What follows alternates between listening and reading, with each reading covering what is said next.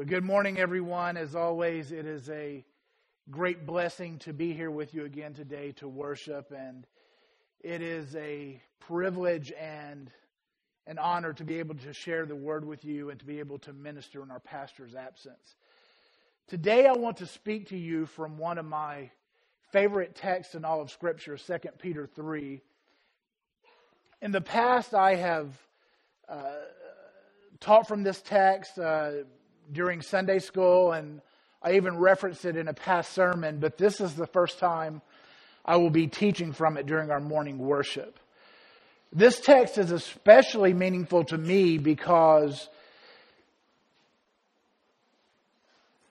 it deals with something that I think should be important to all believers, the coming day of our Lord. And this is not some dry study in eschatology. Not that anything's wrong with studying eschatology. I mean, this is in many ways eschatology. But as you will see, this really speaks to and challenges believers at a personal level. So with that in mind, please take your Bibles and turn again to 2 Peter 3.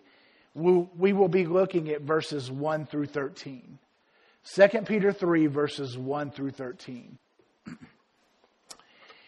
Here Peter writes, "This is now the second letter that I am writing to you, beloved. In both of them, I am stirring up your sincere mind by way of reminder, that you should remember the predictions of the holy prophets and the commandment of the Lord and Savior through your apostles, knowing this, first of all, that scoffers will come in the last days with scoffing, following their own sinful desires. They will say, 'Where's the promise of his coming?' For ever since the fathers fell asleep, all things are continuing as they were from the beginning of creation.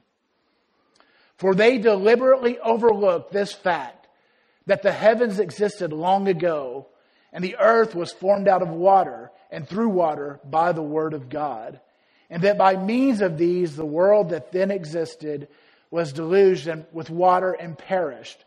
But by the same word, the heaven and earth that now exist are stored up for fire, being kept until the day of judgment and destruction of the ungodly.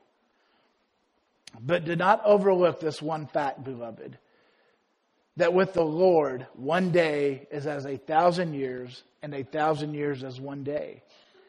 The Lord is not slow to fulfill his promise, as some count slowness, but is patient towards you, not wishing that any should perish, but that all should come to repentance. But the day of the Lord will come like a thief, and then the heavens will pass away with a roar, and the heavenly bodies will be burned up and dissolved, and the earth and the works that are done on it will be exposed. Since all these things are thus to be dissolved, what sort of people ought you to be in lives of holiness and godliness, waiting for and hastening the coming day of God, because which the heavens will be set on fire and dissolved, and the heavenly bodies will melt as they burn. But according to his promise, we are waiting for new heavens and a new earth in which righteousness dwells." I want to begin my message to you this morning with a statement and a simple question. The early church lived and served with sure expectation of Christ's return. Do you? You know, I often make the point that Christians, especially those of us here in the United States, we are too at home in this world. I think we sometimes forget that we are citizens of another kingdom, and that our lives should be lived less and less for this world and more for eternity. And while I know that most, perhaps all of us here this morning, believe that Christ will return, I question whether we look to the second coming or at the second coming with the expectation and hope that we should, or perhaps the fear that we should. Well, in Peter's day, this was not the case. For the early church, the day of the Lord was a coming certainty, something to be looked to with hopeful expectation. But there were also false teachers and scoffers who among other things, rejected the biblical teachings regarding the second coming. And they used it as an excuse to mock God's true church. And so Peter, writing, keep in mind, with Spirit-filled influence and authority of God, is compelled to address this matter in his second epistle. And in our text this morning, Peter opens by saying, "This is now the second letter that I'm writing to you, beloved. In both of them, I am stirring up your sincere mind by way of reminder that you should remember the predictions of the holy prophets and the commandment of the Lord and Savior through your apostles."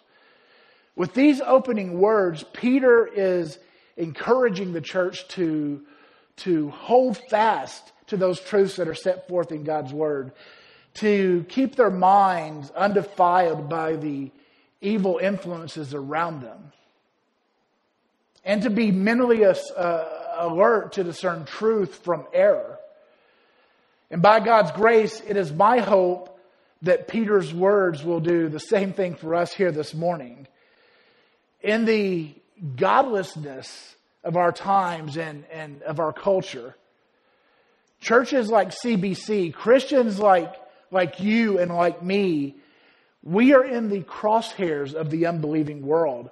And like those early Christians in Peter's day, we need to be encouraged to stand fast, to hold tightly to those truths that are given in God's Word in the midst of the unbelief that is around us. We need to be encouraged to live and to serve with eternity in view. And I believe that 2 Peter 3 is a great place for us to find encouragement and to be challenged to this end.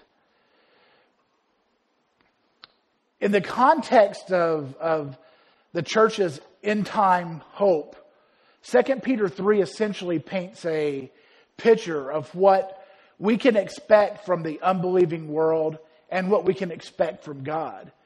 It also offers some very practical instruction on how Christians ought to live as they await the Lord's return. So with that in mind, I have broken this text into a fairly simple outline that I hope will help us make sense of Peter's instructions as we seek practical wisdom and encouragement from it. First, we will look at what we can expect from the unbelieving world. Second, we will look at what we can expect from God. And finally, we will look at what God expects from us. So, what can we expect from the unbelieving world? Very simply, we can expect the unbelieving world to mock and ridicule us. We can expect the unbelieving world to mock and ridicule us. Notice in verse 3, Peter writes, "Knowing first of all that scoffers will come in the last days with scoffing." When Peter says first of all, by the way here, he is not starting a list here. Peter here is stressing the importance of what he is about to teach. He is saying, in essence, this is critical. Make sure you understand what I am about to say. Scoffers will come in the last days with scoffing. Now, when are the last days? The last days, this refers to when? The New Testament era. The last days began in the early church, and we're still living in the last days. All right? In the last days, scoffers will come with scoffing. Now, in the original language, Peter uses an idiom here to emphasize and actually draw his readers' or his hearers' attention to the disposition of these scoffers. He is in essence saying, in the last days will come scoffing scoffers. Scoffing scoffers. In other words, what he's trying to emphasize here is that if you hold fast to those truths that are set forth by the apostles and prophets regarding the Messiah's return, if you hold fast to the Word of God about the coming judgment, you are going to be mocked. You are going to be mocked. It is going to be relentless at times. In Peter's day, scoffers often came in the form of false teachers. In fact, the word translated as scoffer, while It carries the idea of one who scoffs or mocks. It can, by implication, refer to a false teacher. And I won't get into it, but just to encourage everyone to read chapter 2 of 2 Peter, where he describes these false teachers as scoffers in some detail. Now, when I think about this, just how can someone who claims to be part of the church, how can someone who claims to be a teacher of God be so blatantly anti-Christ? Well, we see it in our day, don't we? We see it in our day. I recently watched a video debate between a Christian author and an atheist who, by the way, happens to be a fairly well-known celebrity. And as we all know, no one is better qualified to address matters of spirituality than a celebrity, right? Anyway, in the debate, the Christian author argued that belief in a literal interpretation of the creation story is a relatively recent thing that did not become common in the church until the rise of fundamentalism. Intelligent Christians, he said, intelligent Christians, not us, obviously, right? The intelligent ones. He said, going all the way back to 1st century AD, understood that the first few books of Genesis were not to be taken literally. Saints, apparently this intelligent Christian knows more than the apostles and prophets and even Christ himself, all of whom took Genesis very literal, right? But again, mocking of God's people by others who claim to be of God is no new thing. You may recall that God sent Jeremiah to Judah with a message of judgment. And as you might imagine, Judah did not receive that message very well. And in Jeremiah 27, the prophet, he laments to the Lord and he says, "You have overcome me and prevailed. I have become a laughingstock all day long. Everyone mocks me." You will recall that throughout his ministry, and even as he hung on the cross, our Lord himself was mocked by those who claimed to follow God, who claimed to be teachers of the word. In Matthew 27, beginning in verse 41, we read, "The chief priests also, along with the scribes and elders, were mocking him and saying, 'He saved others. He cannot save himself. He is the King of Israel. Let him now come down from the cross, and we will believe him.'" So, scoffers scoff. Scoffers mock Christians. And as the name suggests, the primary tactic that they use is ridicule, it's mockery. And this is an effective tactic because, let's face it, no one likes to be made fun of. No one likes to be made fun of.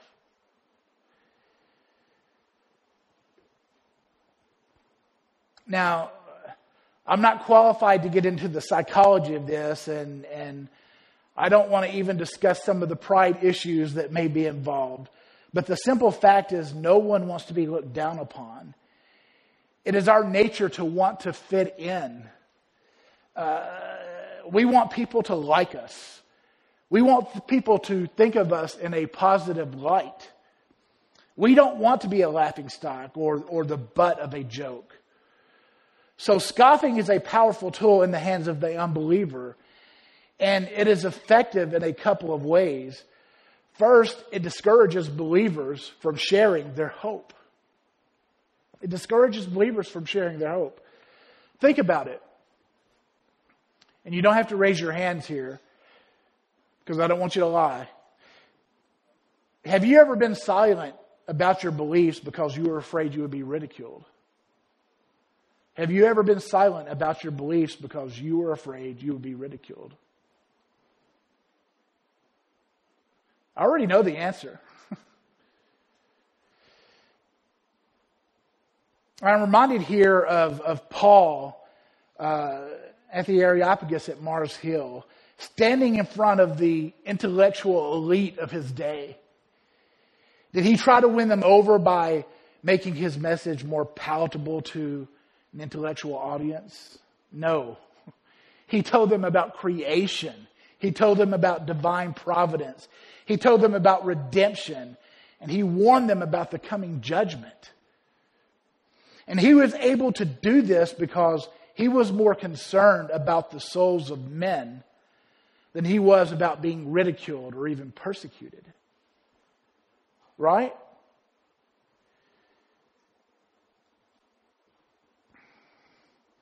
He looked at his culture with the intent of proclaiming the gospel, and he was willing to be a fool for Christ. I would also point out, and this is a second way in which scoffing is an effective tool for unbelievers, that ridicule is not just intended to silence believers, it is also intended to discourage belief in the undecided. I recently read an article from an atheist who encourages people to mock Christians. He literally has a website about mocking Christians, complete with instructions, the whole 9 yards. In the article, he mentions that mockery may not change the minds of those who are being mocked, but that it can be a means to influence those who are on the fence.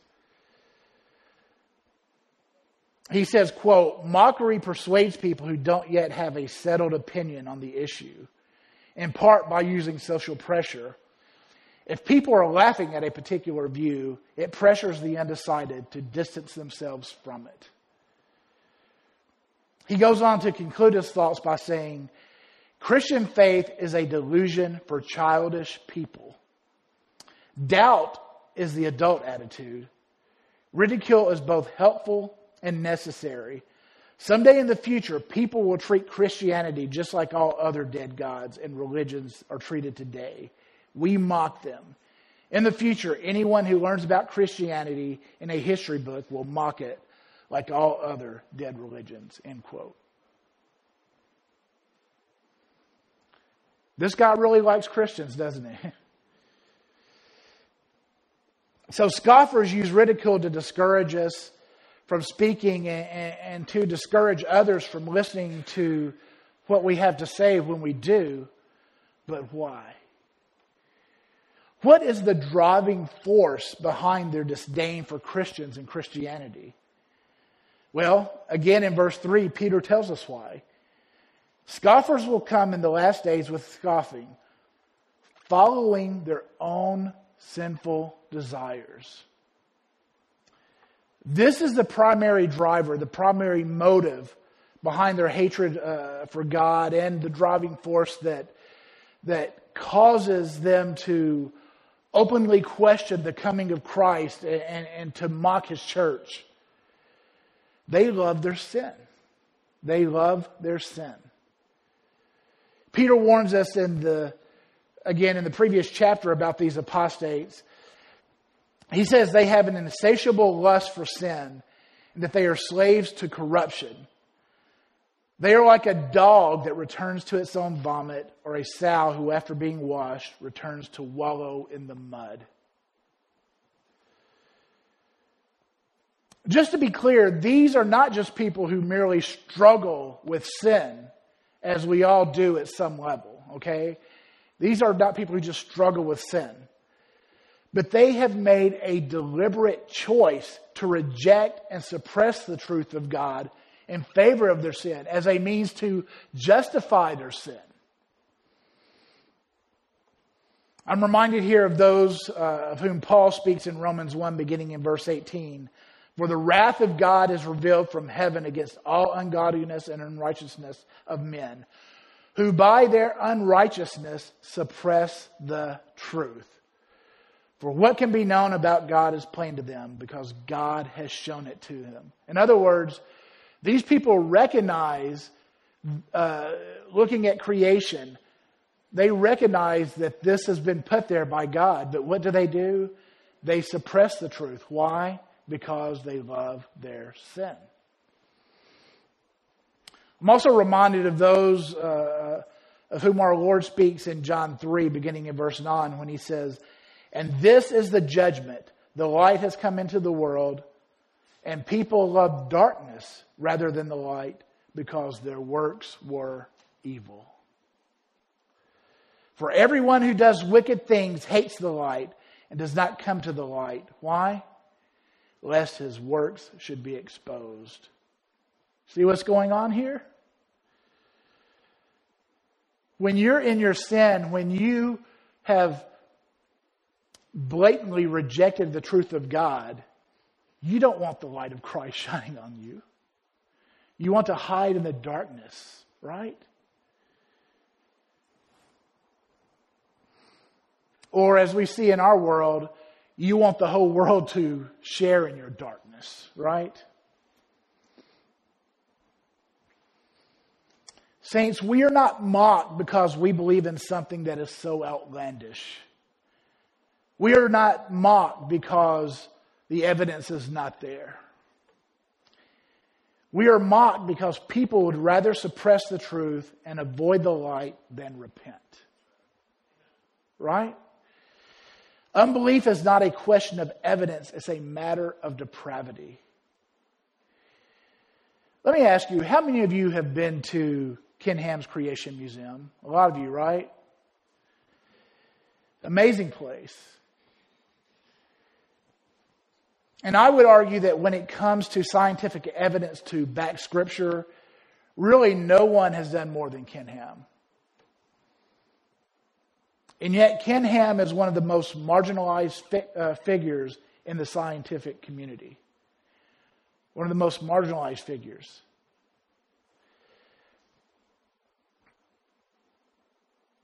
In the interview between the atheist and the Christian author that I mentioned earlier, the idea of creation science came up, and both men, they just chuckled at the mention of Ken Ham's name. You see that? You see that mockery, just that sly little... They would have everyone believe that Ham is some type of loon, that he's crazy, that what he is saying is goes against every type of scientific theory. You know the story. But saints, whether a person agrees or not with what Ken Ham teaches, if he or she is looking at the evidence objectively, Ham's position is at the very least worthy of debate, right? It's at least worthy of debate, even if you have questions about it. Even if you have questions about it. And by the way, I would add that Ken Ham certainly knows more about science than the two reprobates who mocked him, okay? I have no doubt about that. So then why do they laugh at him? Why do they laugh at Ken Ham? Because he teaches judgment. Because he teaches repentance. He teaches judgment and repentance to a world that loves sin and deliberately suppresses the truth about their Creator. No matter how much evidence he presents that shows that the world really was created by God, or that shows that the flood really did happen, no matter how much evidence he presents, even if it cannot be logically questioned, Ham will continue to be mocked by the secular world and by intelligent Christians. Now, I mention all of these things because when we interact with the skeptical world, whether we are dealing with scoffers who mock us or whether we are just trying to share the gospel with someone who's lost, with a friend, with a coworker, with a family member who doesn't know Christ, whenever we do these things, we always need to keep in mind that depravity is at the heart of unbelief, not the evidence, depravity. So we don't want to just challenge the evidence. We want to challenge the heart issue. We want to challenge the sin. Well, to complement their mockery, the scoffers essentially make two arguments here in the text. One is obvious, one's maybe a little bit harder to see. First, they argue that Christians have a flawed view of history. Notice in verse 4, the scoffers say, "Where is the promise of his coming? For ever since the fathers fell asleep, all things are continuing as they were from the beginning of creation." Now, this is nothing short of uniformitarianism or uniformity. If you got to be part of Tommy Lohman's study, I know several of you have got to be part of that. He talked about this. The doctrine of uniformity is a key doctrine or a key theory adopted by many scientists, particularly when it comes to the study of geology and related fields. It teaches that the Earth's geologic processes acted in the same manner and with the same intensity in the past as they do now and throughout history. And it teaches that this continual process that is happening is the cause of all geologic change. And that's why the earth has to be so many billions of years old, right? In Peter's day, these early uniformists point to the fact that Christ has not returned to essentially make a larger argument that God never has and never will judge mankind. Now, I'll come back to that, but I want to talk about the second argument. When the scoffers ridicule Christians about the coming judgment, when they infer that it is a myth, when they make their argument of uniformity, they are actually making a second and frankly way more egregious accusation. They are calling into question the character of God. Do you guys see that? Remember, it is God himself who warns us throughout Scripture, often in his own words, speaking of the coming judgment. It is Christ himself who promises to return. So when the scoffers mock these promises, they're actually mocking God. They're actually calling God a liar. They're saying, "You're not going to do those things." They are saying that our Lord cannot be trusted to keep his promises. Saints, this is wickedness upon wickedness, isn't it?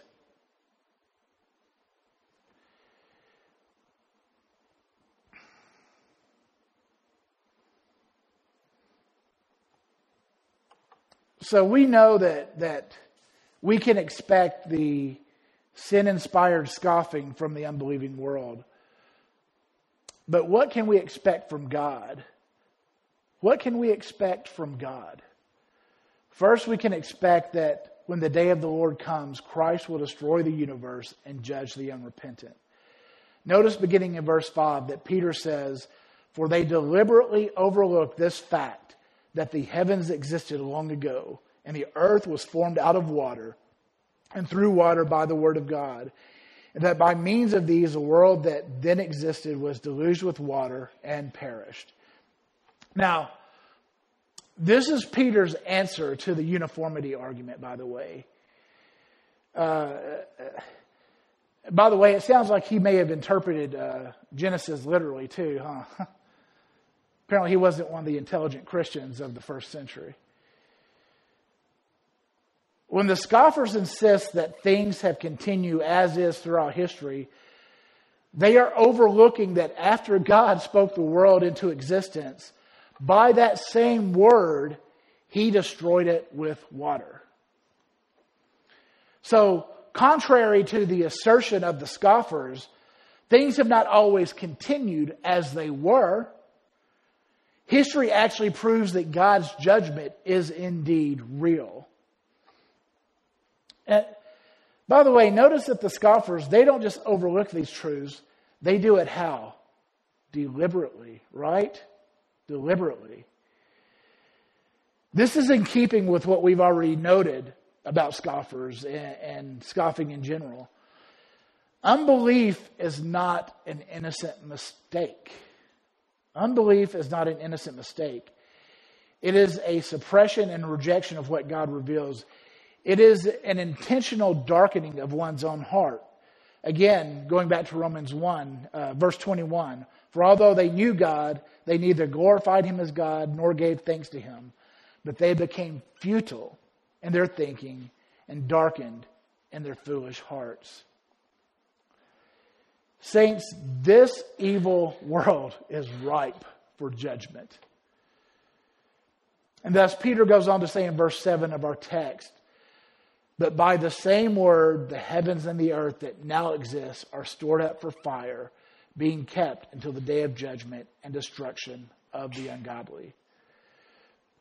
The same word that created the universe, the same word that released destruction and judgment on an evil world in the form of the flood, will once again unleash destruction and judgment in the form of fire.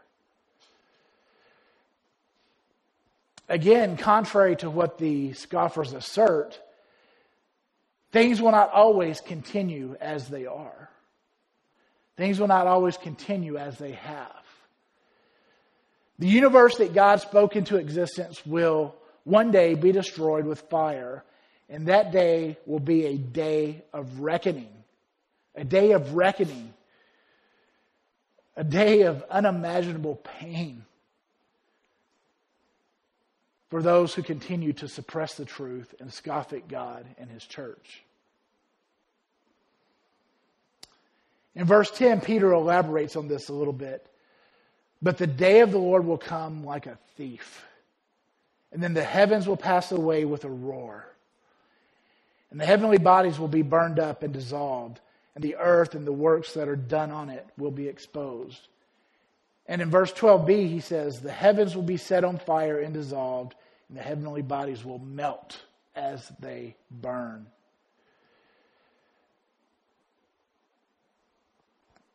Saints, we do not know when the Lord of the day will come, but we know it will. And when it does, it will come swiftly, without warning. And talk about global warming, right?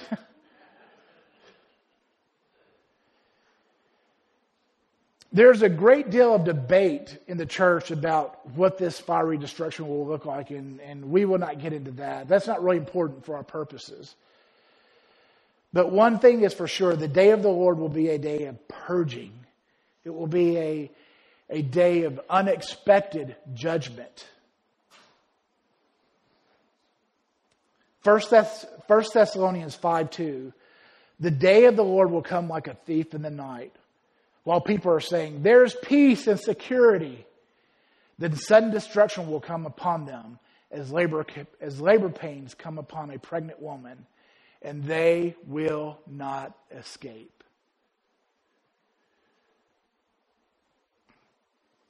A.W. Pink puts it like this: the first time Christ came to slay sin in men. The second time he will come to slay men in sin. So when Christ returns, he will destroy the universe and judge those who remain unrepentant. But what about the believer who awaits Christ's return with hopeful anticipation? For the wicked, the day of the Lord marks an end to God's common grace. But for the righteous, for those who have trusted Christ, it marks a time when the scoffing will be over. It marks a time when God's elect will be gathered together. It marks a time when the believer's ultimate hope will finally be realized. Verse 13 of our text, we are waiting for a new heavens and a new earth in which righteousness dwells. As believers, we do not have to fear when we hear that fire will destroy the created universe. We are kept safe in the arms of our Savior.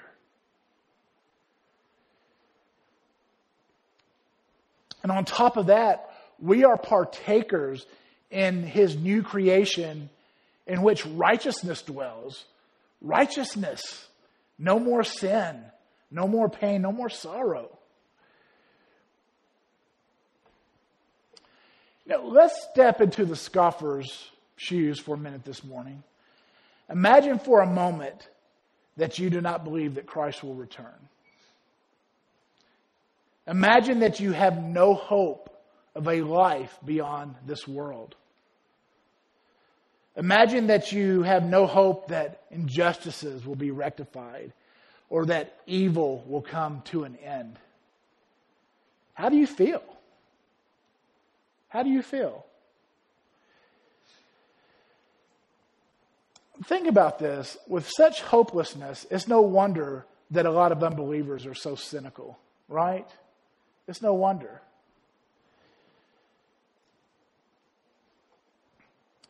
They say that misery loves company, and I believe that scoffers scoff at Christians, at least in part, because they want everyone to be just as miserable as they are. But guess what? We do have hope. We do have a hope beyond this world. We know that injustices will be rectified. We know that evil will come to an end. Because we will be partakers in a new creation in which righteousness dwells. Now, remember, the first century Christians did not view the second coming as a faraway future event. They expected Christ to return at any moment. So you can imagine that as day after day, week after week, year after year, as all this continues, you begin to ask yourself, what's going on? What's taking them so long? These scoffers are relentless. Christ, come quickly.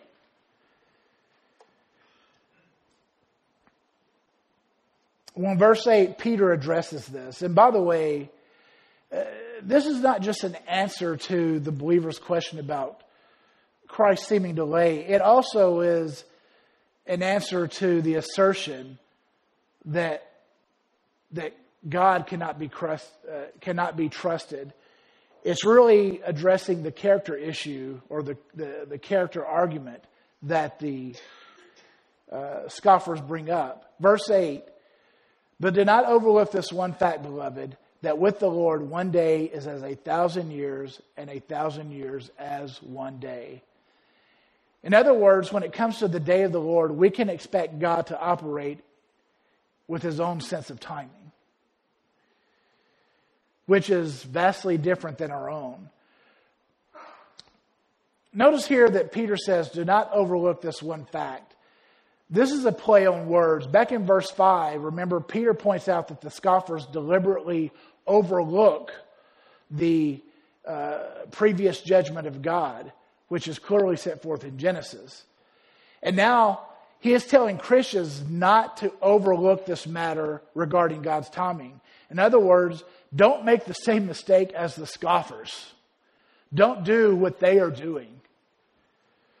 Peter's statement regarding God's timing is actually an echo of a prayer offered by Moses in Psalm 90, verse 4, where he says, 1,000 years in your sight are but as yesterday, when it is past, or as a watch in the night. So, although it may seem from man's perspective that God is slow in keeping His word, we must always keep in mind that He is operating from an eternal perspective. But the seeming delay of Christ is not just a matter of a perspective on time. There's something else going on as well. Verse 9, the Lord is not slow to fulfill His promise, as some count slowness. In other words, the Lord is not tardy or late. That's the idea. But is patient toward you, not wishing that any should perish, but that all should reach repentance. Now, I believe this is really the heart of this entire passage. Notice that Peter says the Lord is patient towards you. Who does you refer to here? Who is you? The scoffers? No, it's the church, right? It's the church. He then adds, not wishing that any should perish, but that all should come to repentance.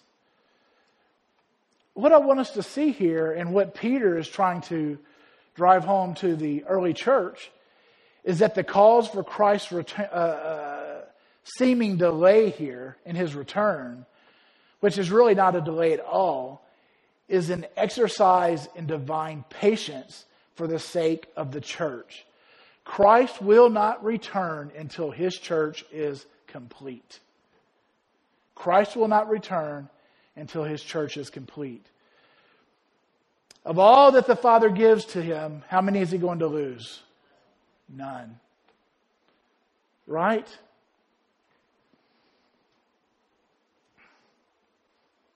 Romans 9, verse 22.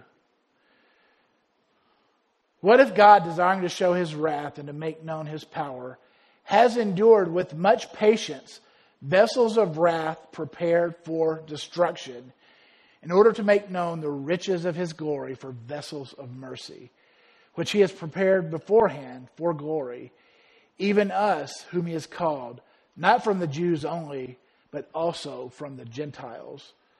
Folks, praise God for his patience, right? Praise God for his patience. Praise God that he endures the scoffing from reprobates. Praise God that he endures with each of us. I know that many of us already know this, but it's worth repeating as a reminder. God would be just in sending any and all of us to hell, would he not? But instead, he is, as the psalmist tells us, slow to anger, rich in grace, rich in compassion, rich in mercy. And this is the good news, not just for us, but for the sinner, even for the scoffer at some level. Paul tells us in Romans 2:4 that the kindness and patience of God is meant to lead you to what? To repentance. To repentance. The patience of God is an opportunity even for the scoffer to turn to God in repentant faith. And by the way, I know with myself, when you talk with someone who is scoffing, what is the way that we want to respond sometimes? All right. We want to respond in the flesh, don't we? We want to turn it into some type of debate. But folks, we need to look on these people with mercy in our hearts. We need to look upon them with grace in our hearts, because God has called us to be evangelists. He's not called us to win the debate. He's not called us to make people feel small, right? He's called us to confront people in their sin for the purposes of hopefully using that where he can come in and his divine sovereignty soften their hearts and call them to faithful repentance. So that needs to be our attitude as well. Well, we're about out of time, so let me just make this last point real quickly. We know what to expect from the world. We know what to expect from God. But as we await our Lord's return, what does God expect from us? What does God expect from us? Well, this is what Peter addresses beginning in verse 11. Since all these things are thus to be dissolved, what sort of people ought you to be? Now, the statement is going to continue, but that word ought, it indicates that there is a responsibility on the part of the faithful here. Now that we have a clear picture of what God is up to, how should we respond? What should we do in response to seeing how God is operating? Well, for starters, our life should be marked with holiness and godliness. Again, in verse 11, Peter writes, what sort of people ought you to be in lives of holiness and godliness? Now, although this verse really, it sounds a little bit like a question, it's really more of an emphatic statement. And what Peter is doing here, he's echoing his own words from his first epistle, in which he commands the church in 1 Peter 1:15 to be holy in all conduct. And why are they to be holy? Who remembers? Why is it that he calls them to be holy? What's his reasoning? Because God is holy. Because God is holy. As those who live in the never-ending presence of God, we cannot live like the rest of the world. We must cultivate lives that are marked by holiness and by a reverent fear of God. Secondly, Christians should serve diligently. Notice in verse 12, Peter writes, waiting for and hastening the coming day of God. Waiting in the original language carries the idea of expectation. And the word translated as hastening, this is interesting. It can mean to long for, to eagerly wait. By the way, I believe that is what we see in MacArthur's commentary, but I'm going to disagree with that a little bit. Don't stone me, please, okay? I'm going to disagree with that just a little bit, and I'll tell you why. The word can also mean to speed something up by putting forth extra effort. Now, again, given the context, I think a case can be made for either interpretation, but I prefer the second interpretation for a couple of reasons. First, when we see this word used in other places in Scripture, it usually carries the idea of hurrying. So kind of the cumulative evidence from Scripture and also other sources as well that were written during this time, it really favors the interpretation of hurrying or putting forth extra effort as to speed something up. But second, the idea of longing for, while I do think that is implied in this text, it's reflexive. In other words, it is something that we do almost without conscious thought, kind of like a reflex. But the idea of putting forth extra effort to speed something up, that's active. It is asking us to consciously respond, to think about what we are doing. And I think that's what Peter is doing in this text. He is calling us to action. He is saying, serve with diligence so as to accomplish the work that must be accomplished before Christ returns. That said, as Christians, we should long for Christ's return. Now, even if it is not explicitly stated in the text, we see that the church is filled with hope. In fact, they draw the scoffers' ridicule because of this hope.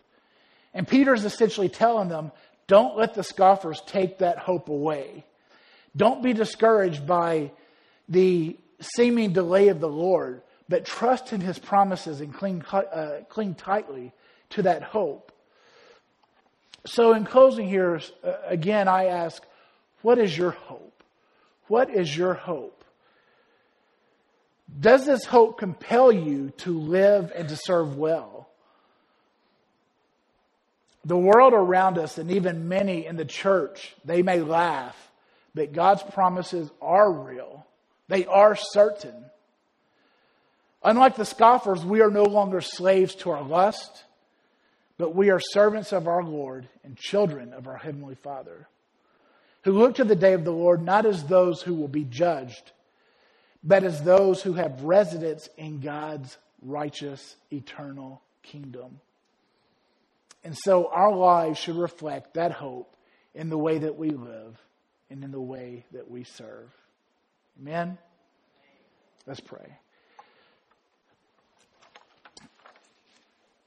Father, again, we are just so thankful for these words that you've given us through your apostle Peter.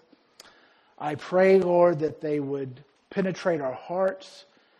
I pray that they would just be used as you would have them to be used to edify your church and to bring glory and honor to yourself. We pray these things in Jesus' name. Amen. We pray you've been edified by this presentation. You've been listening to the teaching ministry of Calvary Bible Church in Jolton, Tennessee. For more information on Calvary Bible Church or for more audio, please visit our website at cbctn.org.